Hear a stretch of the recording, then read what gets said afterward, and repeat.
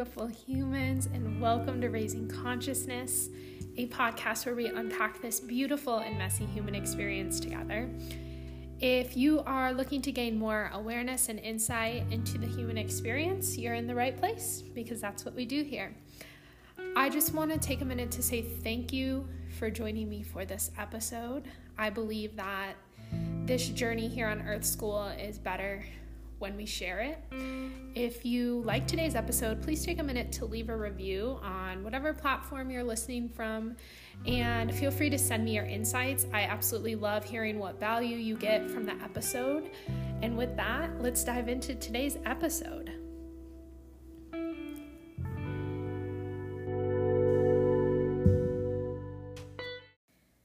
I think that if I could teach a class to the world, this episode would be it. This episode is touching on the most profound insight that I have gained so far in my human experience. It has some overlap with my previous episode if you listen to Keeping Your Opinions in Your Hands to Yourself, but the real message of today's episode is that you are not and will never be the hero of someone else's story. You cannot save anyone.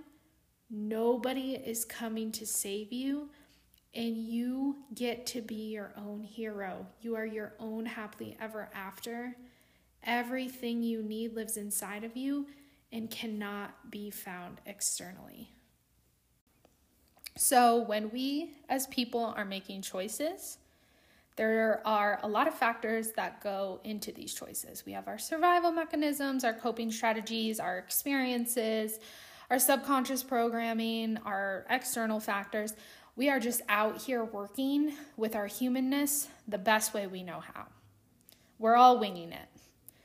Sometimes people make choices that we don't agree with. We think that if we were them, we would make a different choice. And I'm sure someone is out there feeling that way about your life. We think we can help people by pointing out the issue, offering advice, ridiculing. The issue with that is it's never going to work because you are not the hero of their story. They are. Only they know what they can do. Only they can prevent forest fires. People are going to do whatever they want to do. So the truth of the matter is your feelings about it don't matter. Your opinions, let them go. Your emotions, find a way to release them because that's not on them. And you are not responsible for their behavior. I know when we really care about someone, we have this tendency to want the best for them, right? That's really nice. They need to experience whatever they need to experience and want that for themselves in order for it to come to fruition. And honestly, a lot of the time, what we think is best for somebody is not actually what is best for them. I know this may bring up a lot of questions, comments, thoughts, I'm sure. Even if the person is your child, your spouse, your best friend, your partner, your parent, it doesn't matter. They are their own human, separate from you. They have their own energy, their own power. And it's very egotistical for us to go around thinking that we know what is best for someone else or what they're experiencing, because you don't. I'm not saying that you can't get compliance, because you can absolutely get them to listen. But compliance is not the same thing as behavior change, and we're going to discuss that later in the episode. I am going to use an example of somebody in my own life. I was very close with somebody who was in a toxic relationship, and it was emotionally harming them. They began calling me several times a day, asking what they should do. I would give advice. It was being asked for. And I would give the advice, and then the person would do the opposite of the advice I gave. To me, it seemed so obvious, you leave the situation because that's hurting you and hurting the other person. And then, other people are being harmed in this too. But that person was in their own patterning, had their own experience. So eventually, I realized my energy was feeling drained. And it was bringing up feelings and opinions because someone I love was hurting. So I had to have a conversation about how I could not take these calls anymore.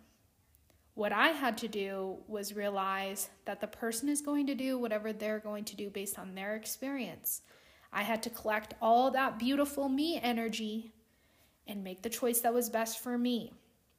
So I chose to no longer have conversations about that person's relationship. I released my own judgments, my own expectations, and I trust that they have the resources, agency, and power to make the choice that is best for them. My opinion on the relationship did not change, but my actions did. There was a natural consequence here because when I was no longer willing to listen and hold space for the toxicity, our relationship shifted. They stopped calling me. I believe there's always a natural consequence. It's not always immediate, but we don't need to punish or shame or ridicule anyone's behavior. We just need to allow them the space to make the choice that's best for them. And we honestly could all do a better job at minding our own business. It was not my job to try to rescue that person out of the situation, but trust me, I tried. I tried and tried and tried. I gave it a hell of a fight and it didn't work because that person is their own hero, not me. I will never be the hero of that person's story. It is up to them. Now, I understand when we care about someone, we often want to protect them. We don't want them to, endure hard things or go through consequences of their actions. We want to rescue them. The issue with that, just try this on here. What if the hardship and the consequence is the learning opportunity? And we're taking them away from the opportunity to learn and come to their own solution. So I like to think of it when I was a math teacher, my students had to struggle in math. They had to struggle to find the answer because if I gave it to them, then it was taking away their problem-solving ability. It's the same thing in life. If you're trying to rescue someone from their emotion or conflict, you're taking away their ability to find the correct solution. People have to struggle. It's very valuable if we allow it to be. I know that we can get compliance. Trust me, as a teacher in the middle of a lesson, if students were arguing, I instantly knew how to give them a look. They would apologize and we would keep it moving. But eventually, the drama is going to surface again because I wasn't solving the issue. I realize behavior change takes a lot longer. Compliance, trust me, so much easier.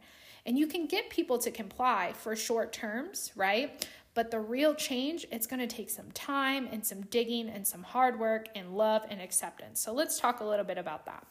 We live in such a go, go, go society that we're not holding space for the deeper things that need to occur because change takes so much time, right? So if someone has a drinking problem or is in a toxic relationship, obviously it's unhealthy.